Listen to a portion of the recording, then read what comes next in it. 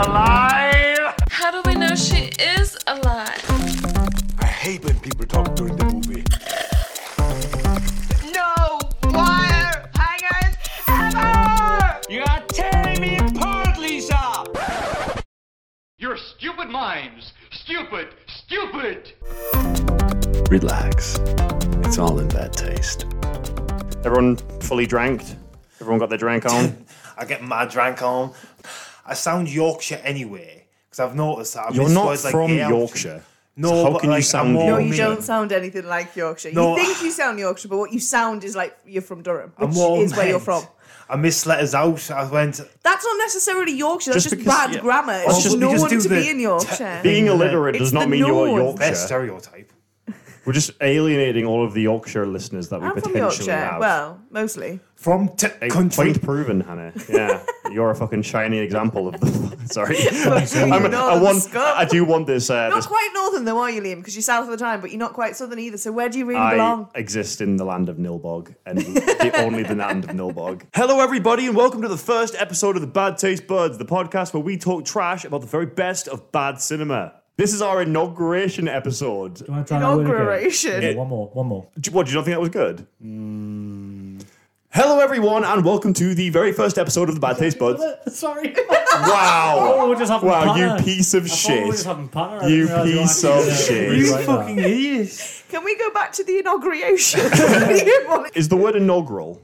Inaugural. Inaugural. I don't want to start the episode like this. If Yeah, we're but not sure, don't use the word. I'm your host, Liam, and on my right, we have the beautiful Jack. Say hi, Jack. Hi, Jack. Oh, god damn it. Sorry, that was Got so you. tropey. Fucking hell. Hi, guys. Hi. And next name, we've got Hannah. Hello. And last but not least, we have Ryan. The head of the new church of Grandpa Seth. The new Put church. that out there if anyone wants to join. Is it like Scientology where I have to pay like inaugural amount? Wait, hold on. It's not- Inaugural amount of money. Inaugural. It's obscene. I don't know what's happening to my brain. Yep, that's us. We are the Bad Taste Buds. We go through the very worst films of all time and talk trash about how much we love them, because we do. There's something genuinely special about bad films, and that's kind of what we're here to celebrate on the podcast. I know for a fact that we're all friends here. We all kind of went to university together. We met, what was it, like 7 years ago or something, I think now. And we kind of, I think it was like our fourth year of kind of living together. We started to dabble in the world of Best Worst. Well, you sort of introduced it to us, didn't you? With the one, the only, The Room. The one, the only, The Room. See, this was my first one, Troll 2. The episode we are doing today is the 1990 film Troll 2. So how old were you when you first watched Troll 2? I must have been, it was very, very close to kind of the beginning of uni. I think I was probably like 18. So we heard about it from you. Where did you hear about it? Weirdly enough, from YouTube clips and memes. So Troll 2 was I remember, oh God, it was like 2012 or something, 2013. It was the early years of Facebook. I think it was kind of the first few years of Facebook. I remember seeing the video clip circulating, the oh my God scene, the infamous, oh my God, they're eating her, and then they're going to eat me. Oh my God. And it was kind of from that moment on, I was like, I think I found my calling. I think I've discovered what I actually want to do with my life. And I think it was like 5 years since kind of really getting into them. I always wanted to set up this podcast, and I knew you guys kind of appreciate them. We used to host like bad movie nights around our flat, remember? We used to kind of get everyone around and we'd Yeah, go it through. used to be our Saturday night activity, I bad miss, movie. well, I miss doing them, and that's kind of why I started this up again. I just miss having people round. Well, there was that as well, yeah. Obviously, when this releases, I guess, we might be out of lockdown. Who fucking knows? Probably not. But regardless, once lockdown is over, I think there's no better way to celebrate the end of lockdown than with some really shitty movies. What I want to do quickly before we talk about Troll 2 is kind of have a little discussion about Best Worst cinema in general, what it does to kind of the people watching it, why there is this cult surrounding it, and kind of how we feel about it. So what does Best Worst mean to you guys? When I say the word Best Worst, what do you guys think? It means that I'm not going to go see a summer blockbuster, but I am going to see something very entertaining. Best Worst to me is something on Rotten Tomatoes that is 30% or below. At 50%, you have a middle-of-the-road movie that in most likelihood will just be dull and it won't be entertaining. At Best Worst is so bad that I either laugh or I am enthralled or I am left scratching my head at the end wondering just what the fuck happened. It's the you've been framed car crash kind of, I know I shouldn't enjoy this, Yeah. but I do kind of vibe of Yeah. it, isn't it? It's that cinema, it's guilty pleasure. It's the movie that if I showed it to my mum, she would come away like just bamboozled. Disowned. Yeah, just get out the house. What have you done? You've wasted 2 hours of my life. I think things with flaws tend to be kind of personified or humanized or endeared as well, aren't they? Like yeah, if you've got a car that makes a squeaky noise, you're like, oh, she's just got a bit of a squeak. You know, it's that kind of having something shit about it gives it a bit of a human trait because we are shit, aren't we? Really? Shit, Well, that's you're it. right. It's almost like it's the purest form of filmmaking to me. You can't really get any more sincere or earnest or honest than a bad film that was made with the truest of intentions. And that separates films Like Troll 2, Showgirls, Manos, The Hands of Fate, Plan 9 from Outer Space. from something like Sharknado, which I think Hollywood almost tried to capitalize on. Or any Adam Sandler film. Yeah, well, this is the thing. Like, there's bad, and then there's bad. Like, there's good bad. Bad with a wink. Bad with a little winky boy. Little wink. I mean, for my money anyway, I would say that Troll 2 was more of a resurgence than a defining moment in the genre of Best Worst. When people want to look back to say kind of the origins of Best Worst, they look to the two time periods I look to anyway, the 1930s and the 1950s. Obviously, the 30s with films like Reefer Madness, Terror of Tiny Town. Oh my god, that sounds delightful. It's exactly how it sounds. I'm looking forward to you watching that one. You'll see yourself as the giant fucking villain in it, probably, though. Oh, Bigfoot. But then obviously, I think more seminally, the 1950s with directors like Ed Wood and the popularity that was garnered around him, and obviously the Tim Burton biopic that came with Johnny Depp. Oh, you fucking... I was Were you about to about make to a say- joke about Johnny Depp. Yeah, it was actually Johnny Depp. Of course it was Johnny Depp. Who else would it be? It's the only actor on Tim Burton's fucking phone, apparently. Well, maybe not anymore. Awkward. Directors like Ed Wood, at least, and Roger Corman as well, ushered in kind of that period of the B-movie and the kind of popularity of the B-movie. Do you know kind of where the origins of B-movies come from and why it does differentiate? Yeah, pick me, sir. Go on, I know yeah, this I one. think I've told you this before, but off you Yeah, go. so they used to have screenings at the cinemas and there would be two movies on. You would have your A movie, which was your bigger, more popular, more marketed movie. Yeah, that was the one to get butts and seats. And then your B movie came afterwards and it was lower budget. Yeah. It was much more campy in general and they are fun as fuck. So like my mind goes to shit like, I don't know, Killer Clowns from Outer Space, Barbarella, you know, all the trauma films as well, like Toxic Avenger, one of our personal favorites. fuck. But I wouldn't always classify them as best worst movies. Just because it's B doesn't mean it's bad. You can be B and be pretty fucking exceptional from beginning to end. Oh fuck yeah, you need an entertaining story, it's filmed well, it's Yeah. acted well, people know what they're I doing. mean, just because it's campy doesn't. I mean, this is why you never see something like Rocky Horror in a best worst category because it's still extraordinarily put together. It's wonderfully acted, wonderfully directed, but it's campy. Campy doesn't always necessitate bad. The way this film gained a lot of its popularity as well was kind of through those late night, low budget cable TV kind of seeing the Sci-Fi Channel, VHS, midnight screenings. A lot of the same ways that Rocky Horror did actually, where people would kind of go to these secret screenings, those people who were kind of in the know. One of the beauties of this is, though, that as time goes on, those midnight screenings still are absolutely packed and people go every single year regardless. And although it's just a small following, it's still a loyal one. Probably more so, I would say, than they They used are to be. fiercely loyal. Yeah, I mean, we kind of just got back from watching the documentary as well, and you can see that the fan base that this film has is exponential. It's probably in the thousands at this point, definitely in the thousands at this point. Yeah. There was a guy from Russia that flew Yeah, over people for... fly. People travel for this shit. Imagine. God. I mean, I kind of could imagine. I feel like I might. Russia to Utah, though. Like, I'm a little bit Salt upset Lake that I've never City. been to one of these conventions that we'll probably talk more about on our supplementary episode, our point 5. But yeah, these conventions are wild. There's something unashamedly naughty and underground about the whole thing. It's almost as if it's like a dare. I've seen this really bad film. A dare to fucking watch it. It's like you kind of want to watch these things with your best friends and just kind of. I think it's a perfect kind of chill out movie. This was almost like a revival, I think, and especially when the documentary came out, which we have watched as well. The Best Worst movie documentary came out in 2009. It almost brought back Best Worst into the public consciousness, into the public sphere. And then kind of post that, The Room and then The Disaster Artist was a big one. Obviously, kind of seeing a Hollywood blockbuster with A-list actors definitely forced a lot of people to kind of seek these films out. And I appreciate that. Kind of as a fan from kind of my late teens, I appreciate that it's kind of becoming more popular and more mainstream. And I appreciate that because that means we have more listeners. And more films to cover. Like, if we keep getting shit like this, then that'd be brilliant. It's actually number 33 on IMDb. It's dropped. Yeah. It's not the worst movie according to IMDb. It used What's to be. the top one now? disaster movie. The Friedberg and Seltzer, the guys who did Scary Movie.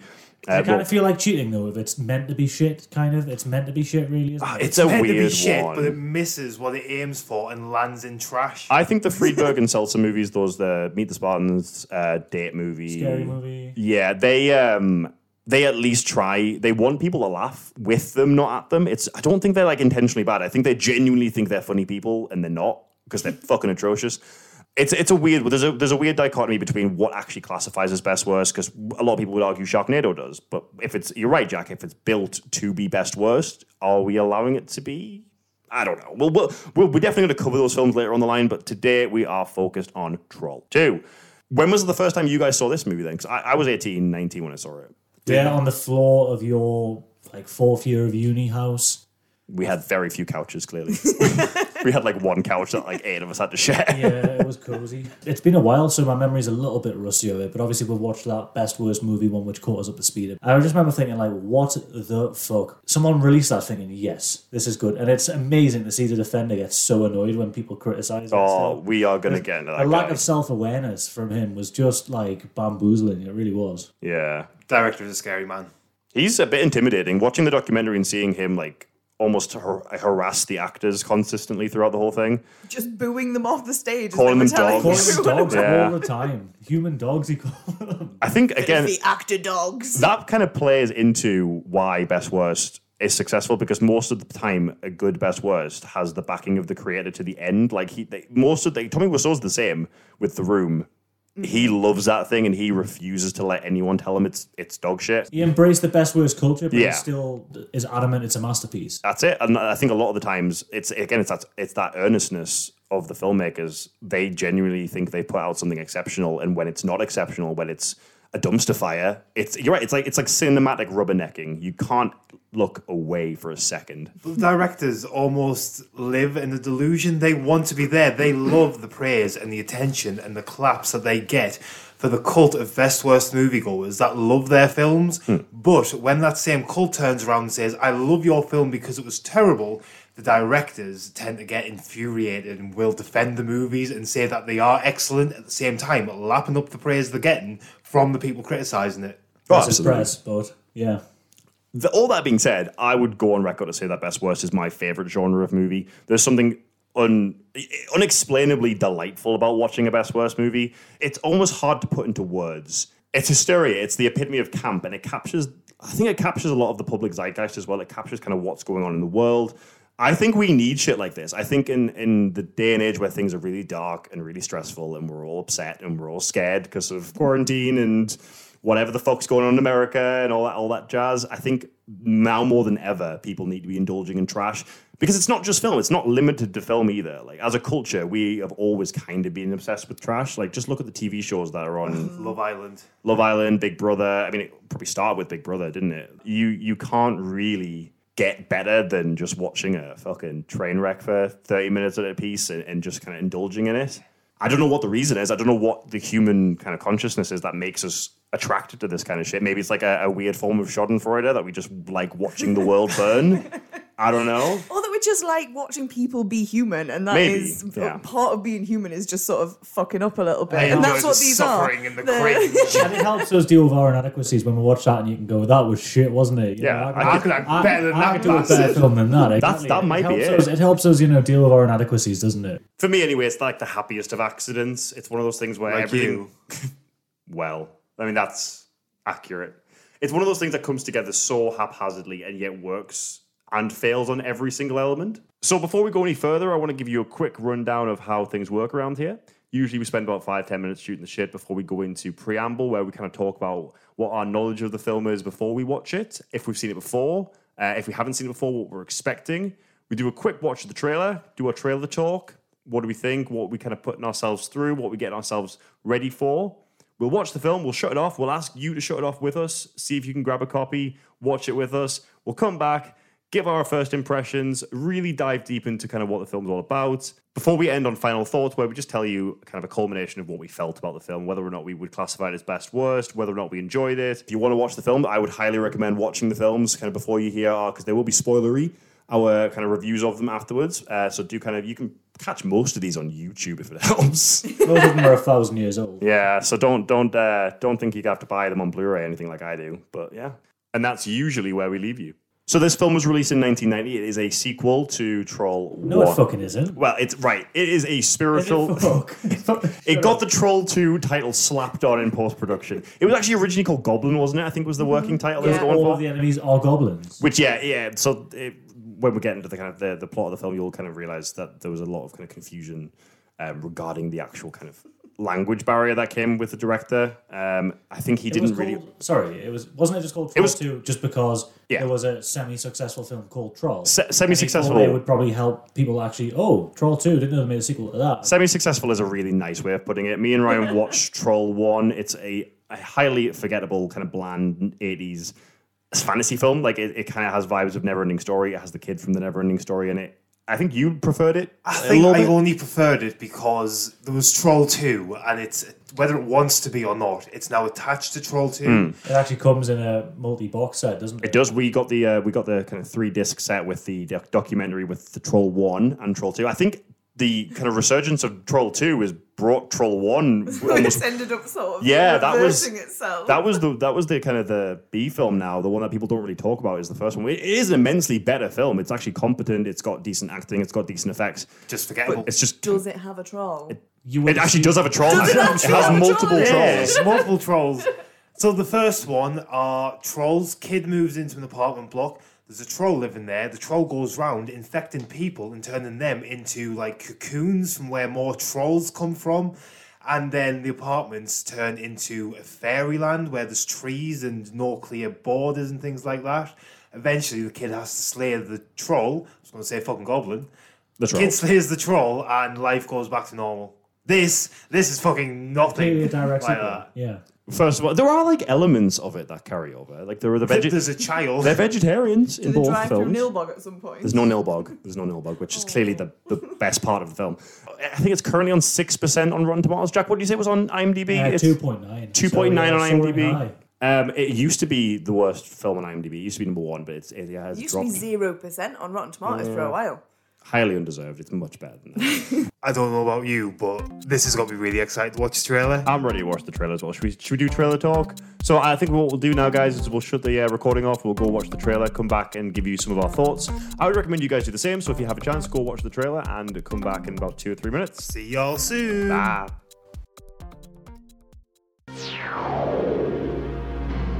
Powers of evil are very strong here. I must leave.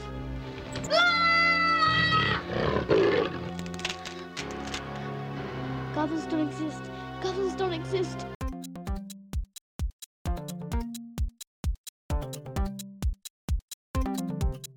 Or was it just me, or was that the single most scattershot advert I have ever seen in my entire I fucking don't need life? to watch it now. I feel like it's caught me back up. It was almost like a compilation of all the best scenes in the film, just stuck together with some really shitty soundtrack. Well, nearly all the best scenes. You got like half of some of them. It's like a teaser.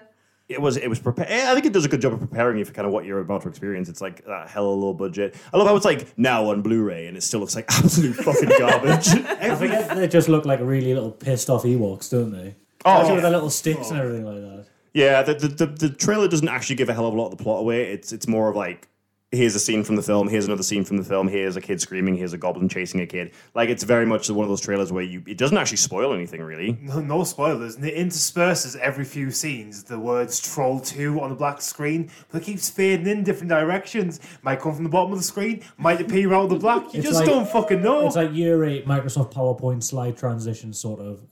Is it like whirlwinds around the screen? I think because of its like complete scattershot nature, it felt really long watching that. I think you mentioned it was almost as long as the. It felt painfully long. I looked down, it's 2 minutes 20, but it felt like. Yeah, Jack was almost asleep in the fucking trailer. Oh, We have this like thing. We're gonna get onto this because it's gonna come up at some point that Jack has a tendency to fall asleep during movies. And we're like, quite a good one. Throughout our friendship, you've fallen asleep through. I would say at least 70% of the movies we've watched And it together. doesn't even matter on the movies. It doesn't matter on the movie. I'd say at this point it's more of an expectation than it is a possibility. I'm still a little bit upset that you fell asleep during Halloween when we went to see the re-release in a full like IMAX theater. Oh, we got the comfy seats. We did get the comfy seats, Yeah. and you were like, probably. I think we got all the snacks as well. It was really warm. I was full. I was warm. I was comfy, and I just perfect storm of. It was a slow film Halloween. I'm sorry. We're gonna have this. We're gonna have this argument one day. The Jack. music It's was gonna good, happen. but the rest of it wasn't, in my opinion. Sorry. So yeah, That's my opinion. trailer out the way. We kind of got a good idea of what we're gonna get in store for. I do want to kind of mention. We didn't mention the first part, but Troll 1, Ryan.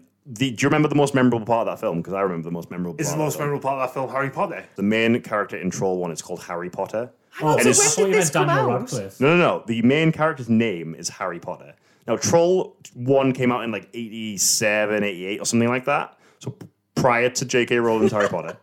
I want to see the kind of prequel series that tells me that this is kind of set in the same universe as Harry Potter. It's like an MCU level extended How many kids universe. do you think were actually called Harry Potter? They get probably fucking bullied, know. though. because Oh, they're probably. called Harry Potter. I mean, they deserve it. Probably They five absolutely series. deserve Fucking it. nerds. Someone needs to contact Joanne if you know her and ask if it's related to Troll. Joanne being J.K. Rowling, Ryan has a tendency to call her Joanne because she's a turf. Because they're on good terms. Such good She terms. just seems like a Karen, so I call her a Joanne. Joanne's a pretty Karen-y name, like, isn't it? Oh, Joanne.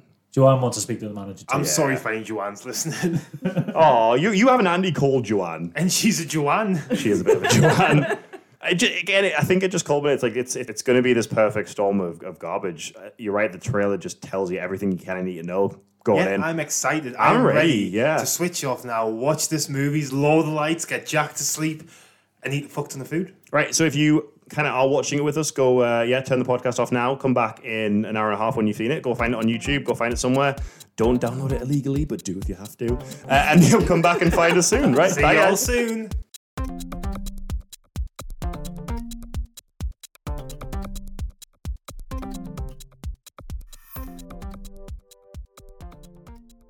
And remember,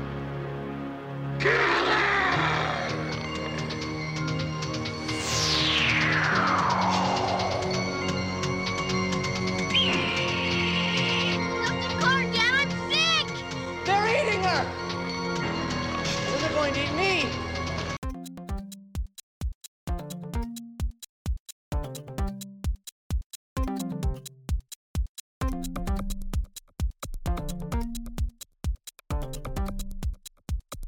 And we're back. We have just come back from watching Troll 2. I'm no longer here. I'm now a goblin. Ryan has transformed. Ryan ate some vegetables. Actually, Jack's woken up. If you couldn't tell Hi, from that Jack. fucking Welcome yawn. back to Sorry the about world. How was the snooze? Jack So had we a had great little bets on about what time Jack would fall asleep, and I don't think I won this one. I will get the next one, but Hannah, did you win this one? Yeah, I said a solid 60 minutes and it was about 50 odd He minutes trooped in. it on there for a while. I tried really hard. I really tried. We had no faith in him. Liam was 20 minutes. I was yeah. 45. We did not think he was going to last. I'm going to up my bet for next time. I feel like I need to give him a bit more credit than I did this time. Maybe but- just tried really hard for the first episode. But the next one's Showgirls, right? yeah, So he's that's going a to bit- love Showgirls. Yeah. You can't sleep through Showgirls. It's impossible to sleep through Showgirls. Never seen it. I'm excited for you to watch it. It just sounds like smut, basically. Smut. High quality. You well-produced youngsters smut. and your smut these You do days. sound like the old man who sits on the fucking Like Grandpa garden Seth opposite from this from movie. Yeah. What did we all think then? What was our kind of initial reaction? I mean, I fell back in love with it pretty much instantly. Would never go on record to say it's my favorite best worst film, but I would say it's up there. It's probably my top It's a 10. hoot. It's the delightful. nostalgia value as well. This is my gateway into best worst movies, and it's just exactly what I wanted. I remember it exactly. It did as take me was. back to being on the floor in that flat, watching them all together, just watching the atrocities that were on our Come screen. to think of it, I think I fell asleep watching it the first time. as You well. probably did. I wouldn't So be that's not surprised. really a glowing review, is it? Jack's. I mean, you fell asleep during Halloween. John He Carpenter's falls asleep during Halloween. everything, Not everything. including his favourite episodes No. of things. He could sit. He will sit and watch 9 hours of Lord of the Rings, wide like fucking Clockwork Orange, eyes wide, no problem. Yeah, I was about to say, I don't fall asleep for everything. Oh, it's been a long week, right? Let's cut him some I'm slack. crossing He's myself for that trying. one, right? Are you regretting waking up? Do you wish you just stayed asleep now? He's going back to that bed. too. He doesn't get bullied when he's asleep. Fortunately for you, Liam has a little synopsis to catch up on what you've missed. Yeah, this is for all our people who didn't watch this film, which you should have, but if you didn't, please go back and do it. But for those of you who don't care about spoilers, for those of you who are going to want to join us and not watch the films, that's fine too. Let's give you a little bit of a plot synopsis. First things first, no relation to Troll 1, no trolls in it whatsoever. Joshua Waits and his family do a little house swap with a family in the quaint town of Nilbog. We'll get to that later, don't worry. All the while, he's been haunted by the ghost of Grandpa Seth, who's telling him to avoid Nilbog at all costs. Excuse me, haunted by Grandpa Seth. He's been tormented by Grandpa Seth, telling him to avoid Nilbog at all costs. Once there, the townsfolk's true nature reveals its ugly head. Devout vegetarian vampires, each one of them more vicious than That was a sentence. Devout vegetarian vampires. That's going to be the tagline for this episode. They slowly force-feed our victims a combination of green goop and green milk, turning each one of them into plants for the goblins to devour, because goblins are vegetarians, obviously. Now, while all this is happening, Joshua's sister Holly is giving her boyfriend an ultimatum, basically saying that if you don't come with us to Nilbog, that it's over for us. He spends far too much time with his quote-unquote boyfriends. If I had 5 boyfriends, I wouldn't hang out with my Can't girlfriend blame the either. guy. Yeah, he's a lucky guy. What ends up happening is he doesn't end up going on the trip with them, but he does follow in their little camper van. They've got this like friend camper van thing going on. It's actually kind of cute. They all sleep in the same bed. Goblin Queen Credence is pulling all the strings in the background and tries to turn each of the family member into goblin food. Except that's not her full title. She is Goblin Queen, Druid Witch, Credence, Lenore, Guygood. Lenore? Lenore. Is she a fucking... Is she a fucking fabric? Yeah. What the fuck? But we're basically, with the help of the family, teamwork, and most importantly, Grandpa Seth's unexplainable superpowers, the family overcomes the goblin scourge and live happily ever after. Or do they? They don't. They don't. They all die. Mommy dies, Daddy dies. Josh doesn't, presumably Josh dies, but you don't see Josh die. He just walks in on his mother getting cannibalized by vegetarian And goblins. if that made no sense to you listening to it, I promise you it would make no sense watching it either. Because it's not worth the ride. It's entertaining from the beginning to the end. There's not really a scene in this that I think is boring. For me, it's just a really perfect example. I think it's probably the best introduction to Best Worst for a newbie or someone who's never seen a Best Worst film. And while it makes no sense to viewers in general, especially if you're new to the genre, the director and writer both had their vision for this. It was meant to be a film about food, living, and family. It was meant to be a horror film as well, wasn't it? A horror comedy, yeah. The writer she's always written horror, so she's written like horror comics since she was like 9 and shit. So that's what it was meant to be. I mean, the intent was she was pissed off at the vegetarian friends, so the antagonists of the movies, the goblins, are all vegetarian naturally. She wanted to put out a hard-hitting piece. Yeah, this is meant to be really, I'm a little bit upset. philosophical. As the group vegetarian, I'm a little bit upset that you guys haven't written a film about vegetarian goblin vampires for me. She didn't write it for them. She wrote about them. Yeah, I don't know. I would be really happy if you guys wrote a film about vegetarian vampires for me. maybe we call it Yeah, a little bit. Goblin and we base it on Trolls. Troll 2 is a fucking delight. I don't care what anyone says. Neil, but with an I, so it's Liam spelled backwards. Right, yeah, we're going to get to Nilbog. I hope... Should we give our listeners like a few seconds to figure out what Nilbog is? Dead air. It's goblin spelled backwards. Dun dun dun. Did anyone ever watch the TV show Raven on CBBC? I love Raven. Way of the Warrior Challenger. You lose a life. That wasn't his arch nemesis, Navor, which is Raven spelled backwards. Because it's the easiest way. Man. It's the most like lazy writing possible. Who isn't inspired by this movie? You've got JK, you've got the BBC, fucking us. Who's next? I don't know if the BBC was inspired by the concept of palindromes, Ryan, but okay. But isn't a palindrome the same thing spelled backwards? Yeah, my name's a palindrome. Hannah is a palindrome, yeah. Nilbog and Goblin isn't a palindrome. Oh shit, okay. Where did you get that English degree? I don't know.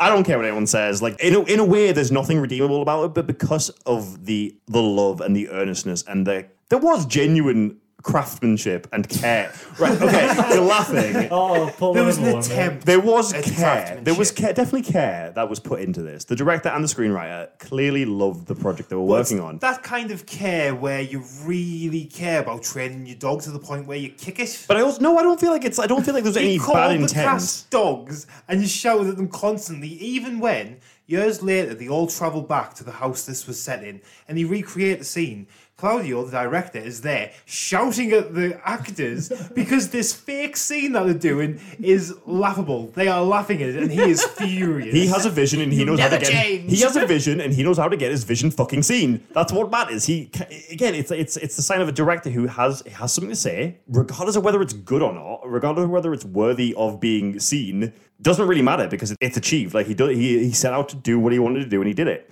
On that note, if this podcast turns out to be terrible, Liam is the director. Oh, fuck. Okay, yeah, I didn't think about that. These people set out to make their version of a good film. And I think that's what... And yeah, they failed miserably. They absolutely did. But that doesn't make it any less enjoyable. That doesn't make it any less... He set out? No. There's something you can't really replicate, I don't think. Again, why films like, for me, Sharknado films, that just don't work. Because it's like if you fuck up a recipe and it turns out surprisingly well... You can't remake that sort of weird recipe. It's just chucking ingredients in and hope for the best. But if you cook me a plate of dog shit, I'm going to know it's dog shit. You're right. Like, if I get dog shit when I ordered, like, lobster bisque, then, yeah, I'm going to be a bit pissed off. But I was never going into Troll 2 expecting fucking lobster bisque, was I? Or Casablanca is what they compare it to. There's the actress, Margot, was like, oh, yeah, it's in a similar vein to... It's an actor's movie in the similar vein to Casablanca. And it absolutely is. I genuinely feel bad criticising her after watching the Best Worst movie. Yeah. Because I was going to tear her a new arse like in this, because like, there's the dead-eyed sort of acting in every scene. So I see you just roll on through there with the insults. Dead eyes. I've condensed a very long rant into a very short sentence, you know? But yeah, she seems genuinely troubled and genuinely kind of out of touch and almost like bordering on kind of delusional in her approach to how the film was received. Oh, my heart bleeds. She still intends to go back to acting someday. And how old is she now? She'll be well into her 50s, 60s. Oh, maybe even older. Yeah, you're right. As far as the actors go, we have George Hardy as the dad, Michael Paul Stevenson as the son. I think they all kind of get a bad rap. Like, they all weren't really given a fair... Well, I don't know whether they were given a fair shot either, because I think from watching the documentary, from watching this, a lot of the scenes were orchestrated by Claudio Fragasso, the director. Who actually released this film under the pseudonym Drake Floyd. Which I don't know whether that was an attempt of being cool or just trying to... He was definitely proud of it. See, this is the thing, I would have said like that. Johnny Blue Jeans going for like a really American... That's what I was thinking, yeah. He's just trying to pander to the market. Max Power. No, I think, yeah, again, like if he was ashamed of it, I would have probably agreed with you that it was a pseudonym for that purpose. I don't know what his intent with that was. So I think one of the actresses in particular, Connie Young, the actress who plays the teenage daughter, she gets a really bad rap for her acting abilities, and again, rightly so. There's the scene at the very beginning of the movie that's quite iconic where her boyfriend kind of sneaks through the window as she's doing this workout scene. There's some pretty iconic dialogue in that. What was the nuts line? Are you nuts? He trying to turn me into a homo? Wouldn't it be too hard? If my father discovers you here, he'd cut off your little nuts and eat them. He can't stand you. And that just sums up the caliber of the dialogue, really, doesn't it? It's that throughout, pretty much. I think, didn't the cast say at quite length that, like, the director was kind of steamrolling them of this is what American culture is, this is what American teenagers act like, despite being like a middle-aged Italian man. He was like, this is what American teenagers would act like. The language barrier was real, I'll tell you that much. So there was a lot of problems with the cast getting the scripts in the first place, and when they did get them, a lot of it was in broken English. They did try to ad-lib, didn't they, a lot of the actors, but the director was just having absolutely none of it. He pulled it back a lot of the time and just said, no, you will do my script. Actor dogs. It was his way or no way, basically. And some of the actors would spend hours trying to decipher these scripts, come up with new lines that would fit the narrative a bit better, took them to Claudio, and he just shot them down every time. I'm really happy he did, if I'm being honest. We would have not had beautiful, beautiful dialogue. Like, can I do my favourite piece of dialogue in this film? Because it hasn't been said yet. It needs to be said. Absolutely. Do you know what that means? Hospitality. And you can't piss on hospitality. So that was like, if you haven't seen it, George Hardy, the actor who plays the dad, I think it's probably the most iconic line in the film.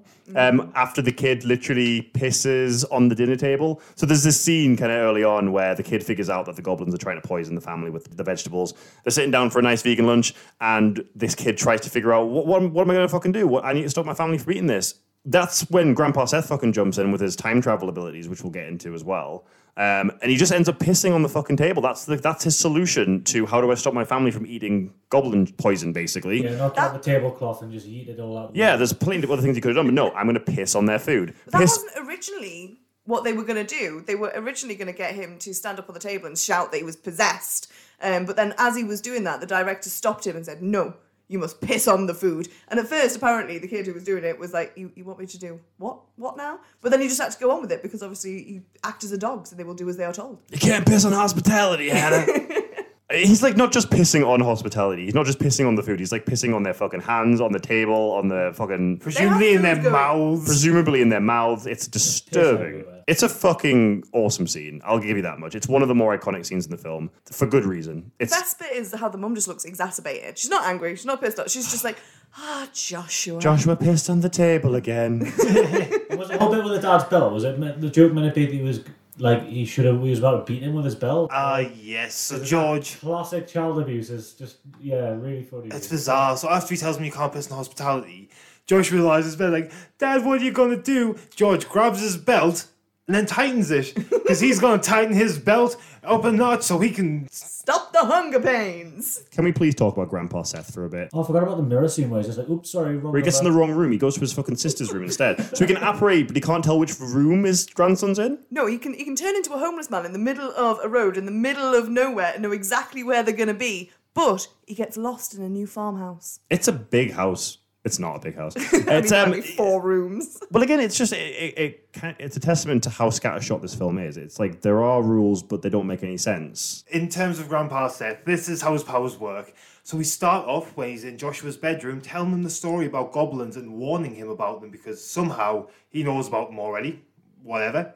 The mother comes in and then tells Joshua that Grandpa Seth's been dead. And just to really let us know that he is dead, she reminds Joshua that he attended the funeral because it's so easy to forget those funerals that you attend all of the time. Grandpa Seth travels along with them apparently, turns into this hitchhiker, which disappears before the family see and just think Joshua's gone crazy. Stops time for a limited amount of time, so he comes back to life in flesh and blood. Gets a Molotov cocktail, encourages Joshua to throw it in on the goblins, who at this point still look like humans. He's clearly a level 5 mutant or some shit like that. But I want to know what I want to know desperately what he did to get sent to hell. What didn't he do to get sent to hell? Give a child a Molotov cocktail. That's not good grandparenting. Yeah, well, I don't know. I mean, to defeat some trolls, I don't know. I'd probably want a Molotov cocktail from my grandpa.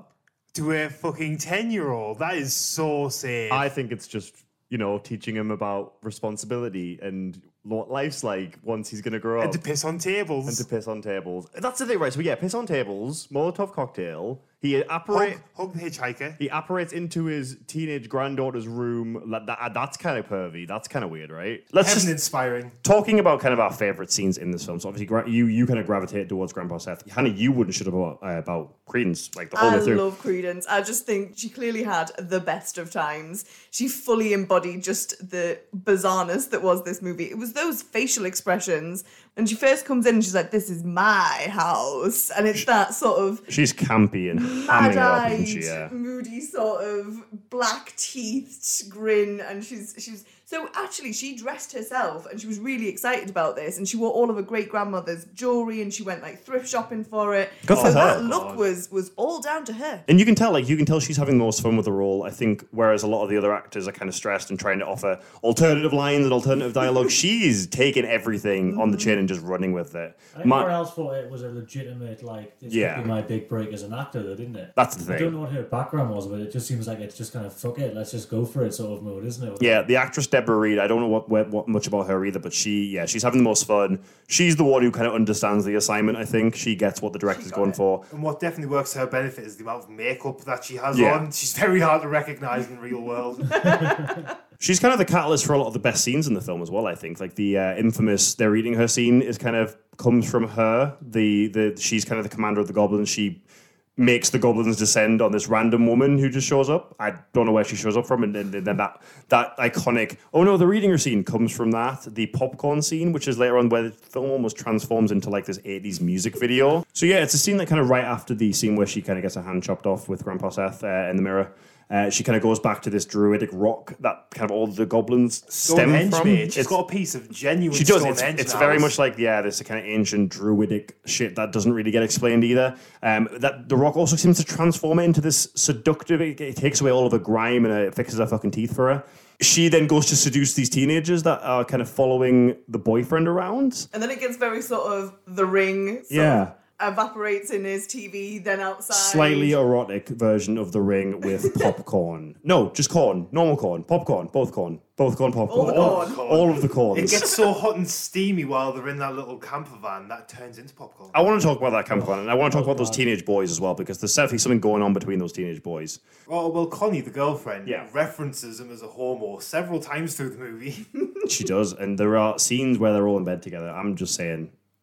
Do they live in that camper van? I don't know Is what that they their do. house? I'm not sure. They borrowed it. They borrowed it. Did they film. Say that. Connie mentions at the beginning of the film that he sleeps with his friends, and then they're in the camper van later, sleeping in the same bed. So I'm wondering if they all just live together. Again, I'm wondering if this so was just happy. such a weird language barrier thing where the guy didn't understand that that was meant to be a joke and then took it literally. I don't fucking know. I don't know what the screenwriter was thinking. Things just apparate from nothing. Like, these scenes come from nothing. Like a lot of these Best Worst films, it does feel like this was created by a council of aliens who've second-handedly seen a lot of our films and then tried to make their own film, or like one of those like random film generator things. It doesn't feel like this was made by human beings. Yeah, Jack, do you want to tell us what your favourite scene was in the film? Do you have a favourite scene? The first 60 minutes of the film. I think I agree with Hannah. I think the scene with Credence with the birthday cake thing, I think was probably my favourite. It's just, she really does get the creepy atmosphere like just right. Again, she feels like she knows that this film's a train wreck and she's just in it for the fun of it, rather than trying to like actually do a serious take on it and try to get some actual, acting accolades. She feels it's just gun-ho. Yeah, she's All a of her drag scenes. queen among wannabe Shakespearean actors. All of her scenes are exceptional. There's not really a dull moment when she's on the screen. At all. Go on. So before we leave this, I do have one more favourite scene, and that is when Elliot Cooper, in his plant pot form glory, his friend comes in. Oh shit, yeah, I forgot about this. This is brilliant. And his way to save him is just to drag his friend, half planned, all gross and bleeding, just out with a plant pot, and he's clearly struggling. He cannot carry him, and Credence just walks in behind them with her beautiful, beautiful self. I want to know what the rules are about this, because like some of the times the food turns you into green mush, sometimes the food turns you into a tree. While we're on the kid in the plant pot, didn't that poor kid have to sit in that for like 14 hours? It was something like that. They like glued his shoes or something, didn't they? His feet were actually bolted to the plant pot. His feet are his shoes, because that's actual torture. Sorry, his shoes, but they were his shoes. Yeah. Most of the cast had their own clothes and wardrobe because they had no budget and they had no way of they couldn't be asked. Like, there were scenes where people's t-shirts changed mid-scene. There was like were they paid in like green milk? They fucked up. They did this thing where they like accidentally fucked up one of the t-shirts and then like, oh, just buy another fucking t-shirt and bring it in tomorrow, mate. And I'm like, that's not how wardrobe works. You're meant to have this shit sorted out for me. But even the goblins, the costumes, the hands were far too big and had to be taped to this burlap sack they were wearing. The masks were far too big on some of them, and some of them weren't even tucked into the shirts. It's exceptional from beginning to end. I don't care what anyone says. None of you can convince me that this isn't one of the best films ever made. I feel like you'd honestly have to be heartless not to love this movie. It's one of those things where you can't get away with watching it and not be smiling the entire time from beginning to end. Or sleeping if you're Jack, but that's just, narcolepsy. So did this film actually make any money? It did kind of. I think by this point, absolutely. Like when you factor in like VHS sales, the ruined itself, hasn't it? It ruined itself. Blu-ray. It has kind of come back into the public consciousness and into the zeitgeist. But yeah, unreleased now. It didn't release in cinemas. It released pretty much straight to VHS. It would have. I mean, you consider that the budget was probably shoestringed. It might have made its budget back. It probably didn't lose much money because of how little they actually put into making it. It only took him 3 weeks, didn't it, to film like the entire film? Well, he had a vision and he got his vision done. Like, I don't think anyone would want to argue with this guy. I think you're right. If this guy fucking asks you to bolt your feet to the floor, you're gonna fucking do it. He's intimidating. Got actual feet. It's a testament to just how enjoyable bad movies can be, I think, and I think it's a fantastic gateway drug into the world of Best Worst. I'm going to leave this movie saying that it's not my favourite Best Worst, but it is within my top 5, I'm going to say. I think it's an excellent film. All of the problems can be laid at the director's feet, but also the love is there. The genuine feelings that he has for this movie and still holds for this movie are there. The actors all are probably very embarrassed about it, but they did it. They still show up to the Best Worst Awards to accept the awards, and this will always hold a special place in my little heart. I'd agree. Like, this film is definitely, it's an eye-opener into what the Best Worst can do, and that's just fill you with fun and entertainment. And it's probably not my top Best Worst, but it's definitely in the top 5, and I think it'll always be there, just as it was how you guys introduced us. This and The Room is how you guys introduced us to the best of the worst. Because it's Exactly what it watchable. This is the best because of it's the worst. watchable. It's not one of the, we have best worst on here that are hard to watch. What makes it so what makes it such a good first best worst is because it's not one of those films that you don't have to struggle through it. It's not one that's going to hurt you. It does have a semblance of a plot. However many plot holes you can point at it, at least unlike Cats. Yeah. See, this is a lukewarm one for me. Personally, I think there's definitely better best worst for entertainment value, at least. I think we've definitely seen some ones that really lean into it too. Like, what was the circus one we saw? Was it the circus one? Did it have vampires as a question mark on the end, or zombies? Or But that's the one with the ridiculous title. That's What like, was it? It was like the incredibly longest mixed up vampires that got lost and turned into crazy zombies or something. It has like one of the longest titles. It's got the weird factor just right for me, and it was just silly enough to be good. This one was a little bit tepid for me, but again, it kind of opened the gateway drug of bad movies. Where it got me warmed up for. It set the expectations. It set the bar, I think. And everything else was it was used as a measuring stick, I think, for me to compare other films against. Yeah, absolutely. There are 3 sort of sequels to this film as well. If anyone wants to invest more time into the universe of Troll, I know one came out in the year after in 1990. One was a couple of years after that, and there was one really recent one called Under Control. I think brings back. Oh my God. I know, right? What a fucking title! I think brings back George Hardy as a cameo in the dentist, the dad dentist. Hang on, Under Control. Troll. Did you just get that? Yes, I did. That's ridiculous. Troll 3 also did not feature any trolls, apparently. I wouldn't expect it to. I think if you're going to keep the tradition, It was not even. It wasn't relevant to Troll 1 or Troll 2, but it also didn't have trolls in it, so it's just the most disjointed, I think fucked up trilogy. I think if by film 3 you then want to add a bit of semblance of narrative and plot, I think you fucking missed the point entirely. So yeah, I don't think Fragrasso, the director, actually knew what creatures were in the film because they comment on it and they say, "Look, why did you make a film without any trolls in and call it Troll?" And he was like, "You do nothing. You don't understand. You're an idiot. You're an idiot." And I'm like, that's his answer to most things when anyone comes at him for not making a cohesive film. It's so enjoyable. The MySpace generation's Rocky Horror. I honestly love this film so much, and I can't wait to watch it Under Control and force you guys to watch that at some point in the future. Well, thank you guys for listening to the first episode of the Bad Taste Buds. Hopefully you enjoyed it. If you did, you can give our Instagram page, our Twitter page, and our Facebook page a like. Just search Bad Taste Buds. We also have a website at www.badtastebuds.com. Don't forget to leave us a review on Apple Podcasts and subscribe wherever you get your podcasts. Next week, we are doing one of Ryan's favorite films. Do you want to give us a little introduction as to what we're doing next week, Ryan? Oh, gladly. We are taking a trip down to the Cheetah in sunny Las Vegas to watch the magical, the sexy, the titillating It's not sexy. Showgirls. It's not titillating. Michelle Visage's favourite movie. Yeah, and you Drag I'm in Race good fans. company. It's brilliant. I'm really excited to show you guys because you two have never seen this. This is brand new for you. I'm excited. I think it's going to be a good one. Do keep checking us out and leave us some love. Thank you very much and see you later, guys.